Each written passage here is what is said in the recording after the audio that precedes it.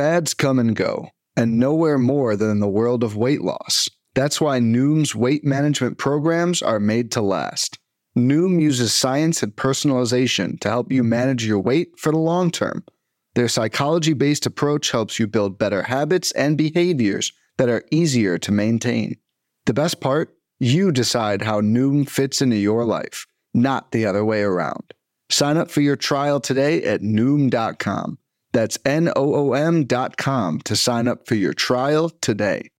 What is happening? Nick Pollock here. So I wanted to introduce this episode a little bit. Alex Fast and I got to sit down with Aaron Civale to continue on with our Talking Pitching podcast series. Really cool. We're doing it once a week with a different pitcher from around the majors, and maybe some that actually haven't pitched in the majors for a long time. It's really exciting. We love that we are given these opportunities. It's incredible. It blows our mind. And we really do appreciate that Aaron Civale took the time to sit down with us tonight. Before I get into that, just a couple things really quickly. One, I'm going to be putting out a post next week talking about all the things that we're doing here at Pitcherless during this crazy delay that is, of course, COVID-19. Obviously, we can't do the same things that we used to do given, lower traffic and everything like that. And everyone that can help us out by signing up to Pitcherless Plus, that is, you get the ad-free website, you get all the incredible things we're doing at Discord, including our classic game of the day. We're doing Family Feud, which is amazing. We had the whole co-managers drafts as well, and we have a lot more drafts that we're doing, and other things that I completely forgot about, like in the ebook or other things. So definitely help us out where you can. We had a lot of things we wanted to do for the season that we now have to put on the back burner, and it's going to take a longer period of time to get out, but hopefully with your help, we can actually accelerate that stuff and get through this properly so that we are not only standing, but we're actually standing on a stronger foundation when it ends. There's also this podcast tournament at Baseball Pods that is going to be voting with us tomorrow. That is, the second round is tomorrow, so please be on the lookout for that on Twitter. Give us the vote. We would love to have your support.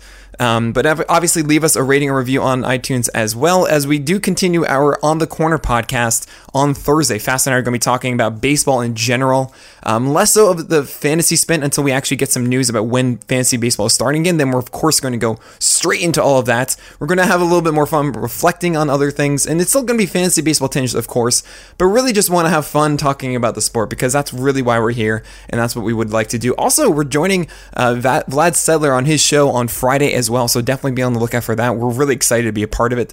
So both of us will be there on Friday, so definitely stay tuned for that as well, and look out for that post next week. But without further ado, enjoy this podcast with Aaron Civale. He's a great guy, and really nice for him to sit down with us, so enjoy. What is up, and welcome to what is another very special episode of On the Corner. Today's guest is a fantastic pitcher with a heck of a lot of spin on his pitches. We're going to be talking about that absolutely elite curveball, and that's Cleveland Indians starter Aaron Civale. Aaron, how you doing, man? Good, man. Thanks for having me. I appreciate the time. Hope everyone's doing well during these crazy times.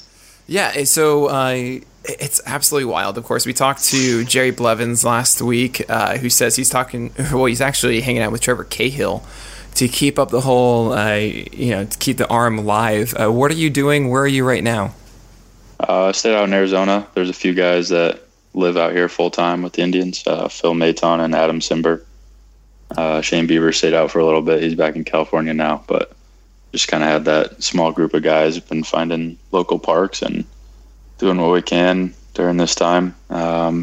Pretty much just keeping it to the three of us right now, and then getting our catch play in and going back to our separate ways. So is it like a constant update with the coaches? Like, do you report saying, okay, I did my 120 feet long toss today, and that's about it? Is there a full program, or is it just kind of keep your arm alive and we'll let you know later? Yeah, we were kind of given a pretty generic program for the first 2 weeks of whatever you want to call it, quarantine. A lot of guys were throwing into nets. A lot of guys were throwing just weighted balls or whatever they had into cinder block walls or whatever they were dealing with. But kind of just we're told to continue to work, and this is, even if the season is cut short, which is, it looks, that's how it's going to be. Still got to continue to work and build up endurance and pitch count this year to make sure it's not affecting 2021. Right. I mean, it's a crazy thing, right? Because there must be some concern that you might get injured ramping up for a second time. I mean, were you feeling like right out of the gate, middle of March and you're ready to go essentially? Now you have to slow it down. Do you have any concern that whenever you have to ramp it up again, that it's going to be different, or whatever you had is going to be lost? I mean, the only difference as of there's a lot of differences, but one of the main differences is just the lack of hands-on work within the training staff and the access to whatever. Everyone has their state-of-the-art weight rooms. That we're all kind of just doing what we can to work through. But as far as intensity of throwing, everything's been the same except for the fact that I haven't been able to get on a mound yet, and just kind of no need for the first 2 weeks to get on a mound, just with no kind of end in sight. But hopefully there'll be some answers coming up clear soon, and try and figure out where to get on a mound. That's kind of one of the struggles that some guys have been dealing with. Not everyone has a mound in their backyard, or we can't all play backyard baseball like we wish we could. But as far as intensity of throwing goes, I think we've been doing a good job with pretty much everyone. We just had a big conference call on Zoom with our whole staff, and just some guys are bouncing ideas back and forth, but just making sure that we're ready, and whatever time we miss this year is not going to affect 2021. Well, let's focus on the on the time that hopefully we're going to have, and look back to the fantastic performances that you had last year. I mean, you have this curveball that's not only 95th percentile in curve spin, it's top 10 overall, not just top 10 percentile, top 10 in active spin as well. Now, in the last month of the season, we saw this pretty sharp jump in your curveball usage and a drop in that cutter usage.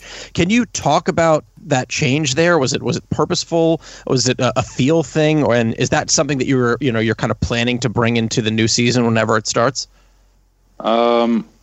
You might be referring to my slider droppage usage. I don't think I'd drop my cutter usage very much. Yeah. I throw all three. So it's always been a conversation whenever I talk to somebody. It's like, what pitch was that? I'm like, well, I call that a cutter. So my cutters, I think my cutter I throw around 25 to 29% of the time. And I mix that with my two seam / sinker, however you want to call it, about the same ratio.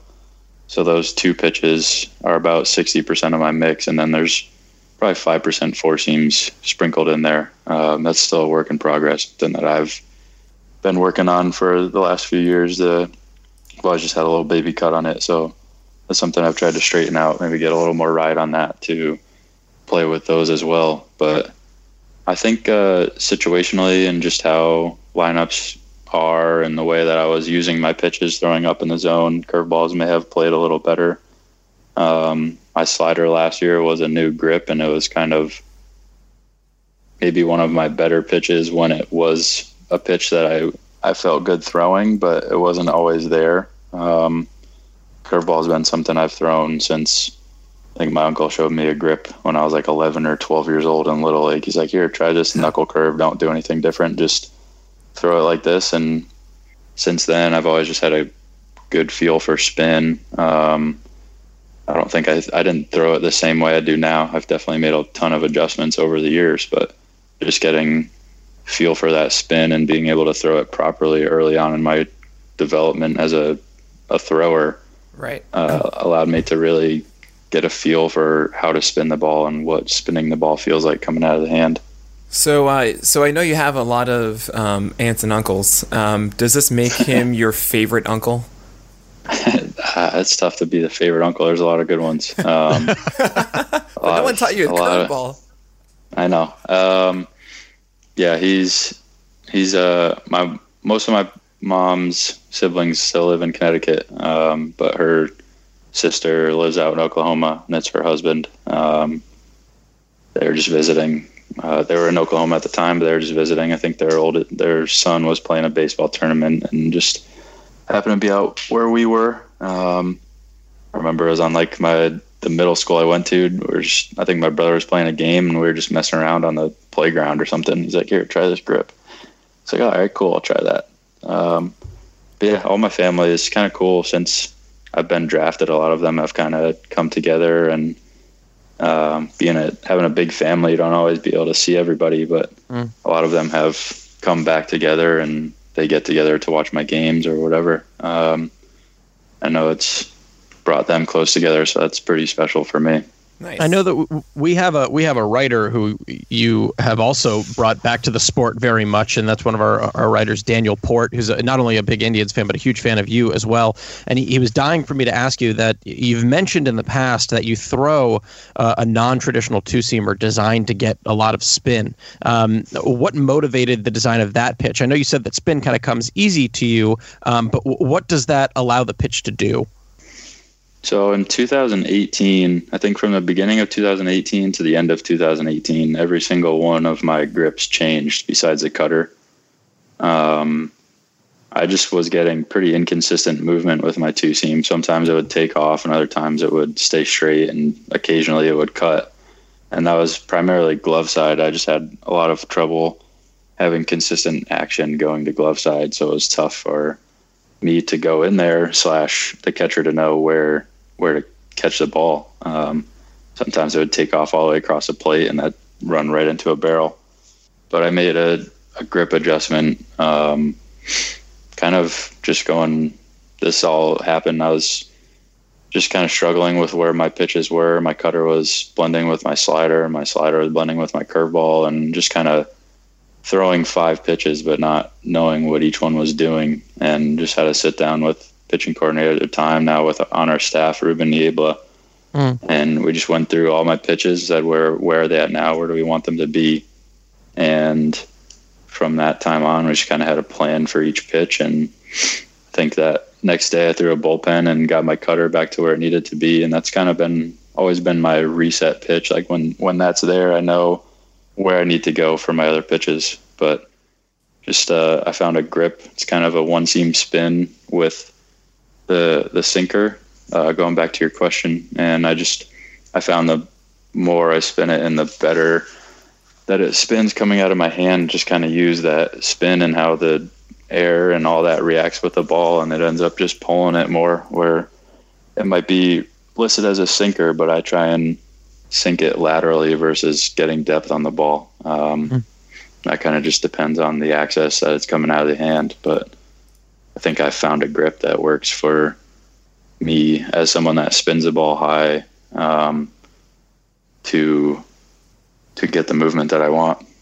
Nice. So it's really cool to hear you talk about your development, right? We don't have the information of knowing what's behind the curtain, like how you take that step forward, and to hear that you sat down with someone and said, okay, cool, this is what you do, and let's figure out what we want that to be. That's a conversation that we dream for every single pitcher to have, of course, because we definitely, I mean, from outside here, it does seem like there are other guys that just never have that conversation and never take that leap that we would want them to take. So to hear anyone going through that, it's always just, yes, it's exciting, because, I mean, as I say all the time, all we want is for every pitcher to be dope.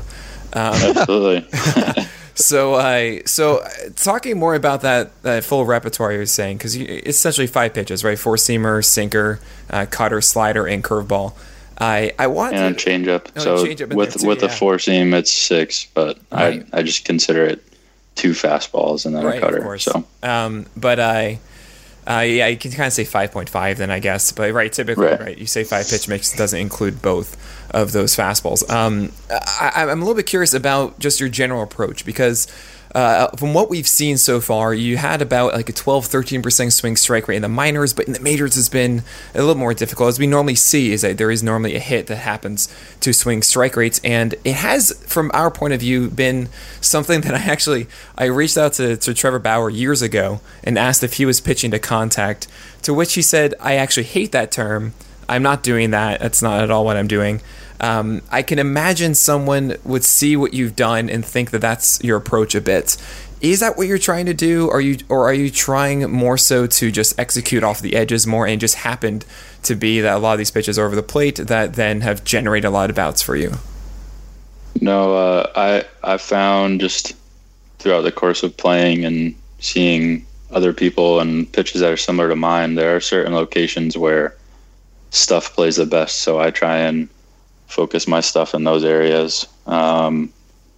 without giving away too much about how I'm going to attack each hitter. Sure. Obviously, there's more for each hitter going from one to the next, strength and weaknesses, and there's all these reports that everyone gets and game plan and all that. But there's certain locations where I know my stuff plays well. There's certain locations where I know it doesn't play well. And for me, a lot of what I do on the mound from a pitch perspective has to be either a strike ball pitch or a ball strike pitch. And that for me that means I'm moving the ball. That means it's not just going in. I'm not just throwing a straight four seam. That's a strike pitch. I'm rarely throwing ball pitches unless they're getting chases in areas where guys' eyes light up and they just want to swing as hard as they can and hit it over the fence because that's where the game is at right now. But I'm just trying to use what my pitches do and figure out which areas produce the best results for me, whether that's weak contact, ground out, fly out, even if it's a fly out to the wall, like that's an out at the end of the day. Right. Obviously it's ideal to get a strikeout in 3 pitches, but the reality of that is not the case. Unless you're throwing 97 plus, you don't have as much leeway. So I use my pitches and finally figuring out what each pitch does and figuring out how to use each pitch has definitely been part of the process over the last year, which is still going to continue to be a work in progress, but finding spots where I know my pitches can work and trusting the action and especially the late action to get weak contact if they are getting contact with it. Do you, I've heard like a lot of comparisons and there seem to be a lot of similarities in terms of shape of your pitches with Corey Kluber, especially when it comes to that cutter and slider. Is there a pitcher you've modeled yourself after in terms of, sequencing or movement or delivery or mechanics? Mechanically, no. There's been, so just coming up, they always ask these questions, like from a player development perspective, who do you like sequence or pitch mix wise? Who do you like mechanically and who do you, whatever, all these questions. The only person I've ever comparison wise, just from still shots that I've seen of myself and from him, obviously I'm a lot shorter, but I've seen some similarities with me and Kenley Jansen. Oh, interesting. Wow. There's a lot of different positions. He's a lot bigger. He gets a lot deeper into his mechanics. His back arm gets a little bit lower to the ground, but there's a lot of still shots of my delivery and his that are similar. And back then that was a conversation with Matt Blake, who's now the Yankees pitching coach. I brought up, I was like, the only one delivery wise that I've ever really been able to compare myself to is Kenley. And he's like, yeah, I mean, I knew that. Like he knew I was going there. But as far as pitch mix goes, back in college, I thought I pitched similarly to Tanner Roark. I have heard, just being in the Indians organization, the Kluber comparison. But there hasn't really been anyone that I model myself after. I kind of just take what I have, and then if I see someone else that throws similar pitches, I'll use that in preparation to see how someone may have attacked certain hitters or how they utilize their pitches. You haven't... go ahead, Nick. Just piggybacking off of an earlier question, talking about the end of last season and your stuff. Obviously, right, last game of the year, you threw your cutter over 40% of the time, kind of took a small step back with that curveball. I guess what I'm really curious about is that slider or a cutter? The cutter was the one that at least I saw, at least in my view, it was the one that went up, and the slider did fall down a little by the end. But I guess I'm most curious inside of your repertoire is seeing more curveballs, at least in the last 4 games or so. There's really one that you all of a sudden threw for about 24% of the time, which we often see as a guy. I imagine it was a scenario where you felt your curveball a little bit more, just called for it in that game, and that wasn't necessarily a decision beforehand, I'm going to throw my curveball more. But with that pitch, it gets us excited because it has this near 50% O swing on it, about 48%, which is really high, and is the one that's closest to being that big whiff pitch, right? And that's something that, of course, any analyst or whatever would get excited about. Do you feel personally, I mean, we've only seen about 100 thrown in the majors. Do you feel that is something that you're continuing to develop, or is that just kind of the same pitch that it's always been for you? Yeah, I'm definitely trying to develop. I know the adjustment I made at the end of 2018 with the grip kind of took away those pitches that just popped out of my hand and kind of allowed me to.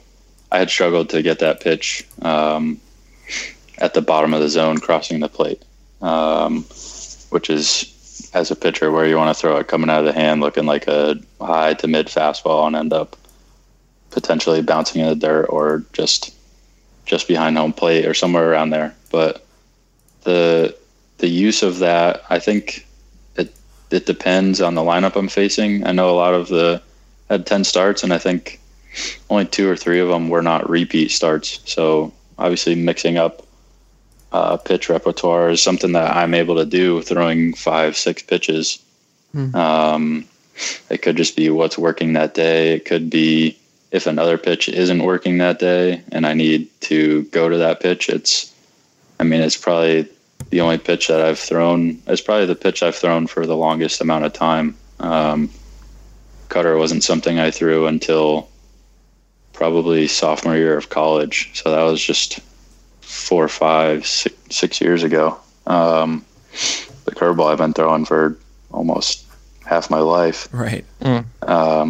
It's a different pitch, obviously, and it was Little League, but the comfortability with that pitch, and it's not a curveball that is going to be too deceptive. If it's hung, it's probably going to get hit pretty far. It's 75 to 78 typically. So just picking and choosing when I'm using that, and if you do increase the use of that, even though the pitch itself may be good, it may not be as effective. So there's a way to determine the actual pitch grade, and then use of it can affect how it's perceived, and there's a lot more that goes into that. And if I'm throwing more curveballs, what am I taking away, and how is that going to affect the rest of my pitch mix? And just making sure that at the end of the day I'm still pitching as Aaron Civale and not what the pitch itself dictates. So that's great. I mean, first of all, you're talking also about the Kenley Jansen stuff from before. I mean, at 88 miles per hour, that cutter, we're so close from getting you as an all-star closer now. We just need about 4 ticks for that cutter, and you got this. No problem. Yeah, he's +5 and velo and height and a lot of other things. But hey, this quarantine's going to be a while, so you know what? You got some time. Also, his last name sucks. Your last name is so much better than that. Yeah, way better. I don't think it. You don't even know how to pronounce. Nobody even knows how to pronounce my last name. At least it's pretty clear. I've been telling Faz it's a Civale for ages, and every single time he thinks it's differently. Wanted to get it right. That's all I wanted. That's fine. Appreciate that. But yeah, just a few more questions, and we really do appreciate the time that you're taking with us here. Yeah, of course. So moving from the minors to the majors, obviously a huge thing.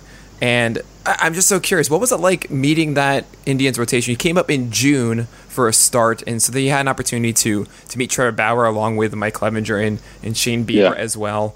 And what was it like meeting them? Did they give you any sort of piece of advice that is actually memorable to you that you really have latched onto as well? I got drafted with Bieber, so coming up with him, I obviously knew him since 2016. Came up together. Plutko I have known throughout the years. Plesac was up there. I got drafted with him as well. We were all 3 of us. Plesac, Bieber, and I were 2016 draft class. Clev I had known here and there just from whether it was a strength camp or just around the spring training facility. Bauer was really the only one I hadn't interacted with too much. Obviously know what he does in terms of pitch design and how he goes about his business. And first time I actually met him, it was I was up there the day before my debut, and he was pitching that day, and he was just getting in the tubs, getting ready for his game, and he looked at me like I was just some stranger in the tubs. He's like, "Who the hell is this guy?" I just looked there like, "Hi, I'm Trevor." I'm like, "I know who you are." Like, "I'm Aaron. It was nice to meet you." But I didn't really get a chance to talk with him too much. He started that Friday. I pitched Saturday, and then after the game Sunday, I went back down to Columbus. That was just kind of the prearranged agreement between what was going on. but when I got back up, he was obviously in Cincinnati. So I didn't really get to interact with Trevor too much, but just that comfortability knowing pretty much all of them. And as far as Kluber goes, I'm not very close with him, and I know he was doing all his rehab and he was on a deal at the time, but work out of the same place as him in the off season, so there's comfortability there with that. A lot of the guys I had never played with before, but I had been around in spring training and interacted with quite a few of them. So, how did you? I mean, you kind of probably have a unique perspective of this because you were dealing with it last year. I mean, like I personally feel that the mental aspect of the game isn't something that we particularly focus on enough, right? In my opinion. How were you dealing with that last year, knowing that you were gonna come up a little bit and then go back down? How do you deal with that anxiety, or is that something that it doesn't even matter to you? It's like I'll just pitch when I pitch, and it is what it is. So for that first start, there's kind of like a 2 or 3 day period in AAA where I was just kind of like on hold, essentially. I didn't really know what was going on. There were a few things going on in Cleveland, and they're deciding between me and another guy in AAA. My start got pushed back one day and then got pushed back another day. So I was just kind of waiting, playing the waiting game. When I finally found out, I knew from that time I was going to be only one start. I ended up going up to fill in for Clev because he had rolled his ankle in his previous start. So they just put him on the DL. He only missed one start. They knew he was going to be back. He just wasn't ready to make that specific start. So I knew going in I had to make a good impression if I ever wanted to be back up there. But at the end of the day, it's just whenever my name gets called, I'm going to be ready, and I'm going to make sure that their decision is as hard as possible to keep me up there, and as easy as possible to keep me up there, and as hard as possible to make sure that I'm there. So did that like stick in your mind during the start at all, or are you someone who's able to just kind of like move that all away when the actual start is going on? If you like missed a pitch, I mean, you had a great game that game, but if you missed a pitch, like, is that something that's sticking with you? No, not at all. Anytime, once I cross those lines and I'm on the mound, it's another game of catch. It's baseball. It's the same game I've been playing since 4 years old. That's great. Obviously, the lead up, like I was more nervous. The nerves are real before you make your debut. I think in those 3 days between finding out that I was going to make my debut and actually making it, I lost 8 pounds just because I wasn't eating anything. And yeah, it was, the nerves are real. They're definitely, but that just shows you care. And I hope those nerves never go away. Yeah, definitely. I remember it so distinctly. Fast and I both watched that game where Clevenger rolled his ankle. And because, he was just coming back and we were so excited. And, of course, I think that was against the Rangers even. And it's kind of funny because we were obviously really sad about it. But at the same time, now in retrospect, like, oh, wait, then we got Aaron Civale for his MLB debut because of that. So it's funny how those things work. So we asked this question. We have 2 questions we ask a lot of people. Because sure. it's something about just the experience. It's not just about your time in the majors. It's been this long career, and the first one is: has there been a single mound visit that has just been remarkable to you? Just that is one that I always go back to and think about. Honestly, not really. There's not too much in a mound visit that goes on. The only one that really sticks in my head in college, my catcher came out and just like. I don't know. I don't really have to come out here too often, so I don't really know what to say. So just figure it out, so I don't have to come back out here. Oh, that's great. Made me laugh a little bit. It's just a sticky situation, and he came out and just like, "Hey, figure it out." It's like 5th year senior. I had played with him. Josh Treff that was great. My junior year. That's awesome. Our pitching coach allowed us to call our own games, and oh wow. We he was a 5th year senior. He knew all of us. That was my 3rd year throwing to him, and. The other 2 guys was 3rd and 4th year throwing to them as well. So we were able to call our own games, and he just came out at one point and was like, "Hey, I don't know what to say, so figure it out." That's kind of right. That's great though. Like we talked about it with Blevins last week at TV. This is a great story about Dan Worthen coming out and just being on TV. And we sit here and we just try and figure out what you guys are talking about, and sometimes that's all it is. Like the Bull Durham example. So. We love hearing this stuff. It's part again of the current that we don't get to be privy to. So that's I guess a great story. The other mound visit that stuck with me, it wasn't really a mound visit. It was my start. Francona came out and took me out in the 8th inning. That was my longest start in the big leagues. And to that point, I had never really been pulled from a game for a positive reason. I'd always either come out in between innings or been pulled because of a situation that they needed to pull a reliever into the game. So I didn't really know what to do. He came out with his hand out, and in retrospect, he was asking for the ball, but I just decided to kind of dap him up. You can go look at the video. It's pretty hilarious. When Lindor just started dying laughing on the mound. It's amazing. That was funny. That's something I'll definitely remember for a long time. That's awesome. So great. Oh, man. What about a sequence? Is there a sequence, a strikeout or something? Like, I feel like every time we talk to pitchers, there seems to be like one pitch that they like. You guys have the craziest memory to me. I can't remember what I did this morning, and you guys remember a fastball that you threw on August 5th against Texas to get a strikeout. Is there something that sticks out to you, or not really? Not really. There's been one. I mean, the only pitch just from this question, the only thing that comes to my head, I know. I faced Mark Trumbo rehabbing in Bowie, and I faced him again in Columbus.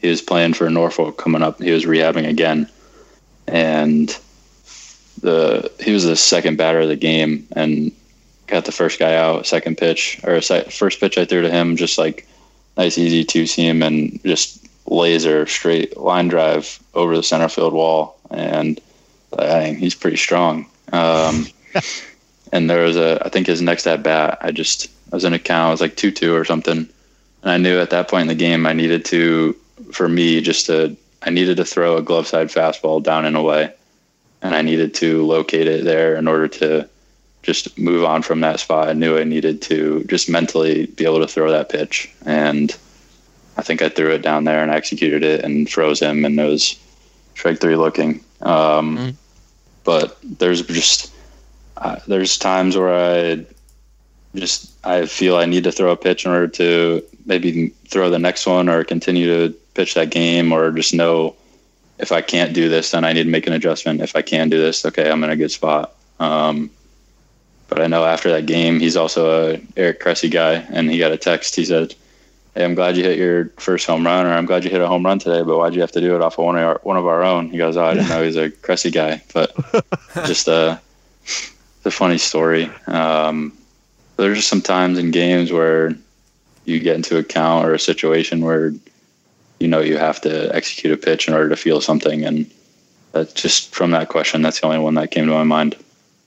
Oh, I love that. That's actually really cool to hear, to know that like there are these almost like little boosts that you can get just from like, oh man, I executed that pitch, like, because I feel like when we approach pitching, especially what we're doing, we think about it in such a larger level. So I love talking to pitchers to hear just about how granular it can get, right? I just need to execute this one pitch and build from there, and it's always, right, what's the next pitch, what's the next pitch, what's the next pitch. So it's refreshing to hear. It's really cool to hear that perspective. Yeah, and a lot of the data we're given is, here's how your pitches play on an individual pitch. Not a lot of it is based off of sequencing or how that game is going, or how you pitched the guy earlier in the game, or how you pitched against him last week because you have 2 starts in a row against the same team, or all of that. So a lot of that has to be taken into account. So that's why you may see more curveballs one day or more cutters one day, or certain pitches changing from game to game. There's also the up and down of the season. You might be 90, 92 one game, 92, 94 another game, and then back down to 89, 92. So you kind of got to figure out what your stuff is that day and then go from there. You're not going to get any worse or any better than what you are that day. So you just have to figure out what that is and then go from there. That's a really good point about changing what you threw the previous time against. We see this a lot, especially early in the season. You see 2 series, like it's against the Marlins and someone else, and then the Marlins again. So you see a lot of the same pitchers against the same teams a second time, and that's a great point. You got to change what you're throwing sometimes. Maybe today I'll throw 30% curveballs instead of 20%. Just a little bit of a change to keep them on their heels. That's really something we should be thinking about more often. Do you, for go me, ahead. none of that. I mean, it can be preset, like, hey, today, like, let's work this more in. But a lot of it is just assessing the game and going from there. Roberto does a great job of analyzing a game and being on the same page with me. First time I threw to him was this year in my debut. And then from then on, I think I threw close to 50-50 between he and Plawecki. And just the ability for them to adjust to what I have. I mean, calling a game for 5-6 pitches, and I'm telling them I'm good to throw whenever. For them to have the ability to call the game that they do, just be on the same page, is a testament to how invested they are in this game. And that's always going to be the case for whatever catchers I'm working with. But yeah, a lot of it just kind of reading the game and assessing and going from there. Aaron, seriously, man, we can't thank you enough for taking time out of your day and talking with us. And we're really looking forward to, well, we hope there's a season. And when it happens, we're really looking forward to watching you pitch, man. Yeah, I appreciate it. Thanks for having me on.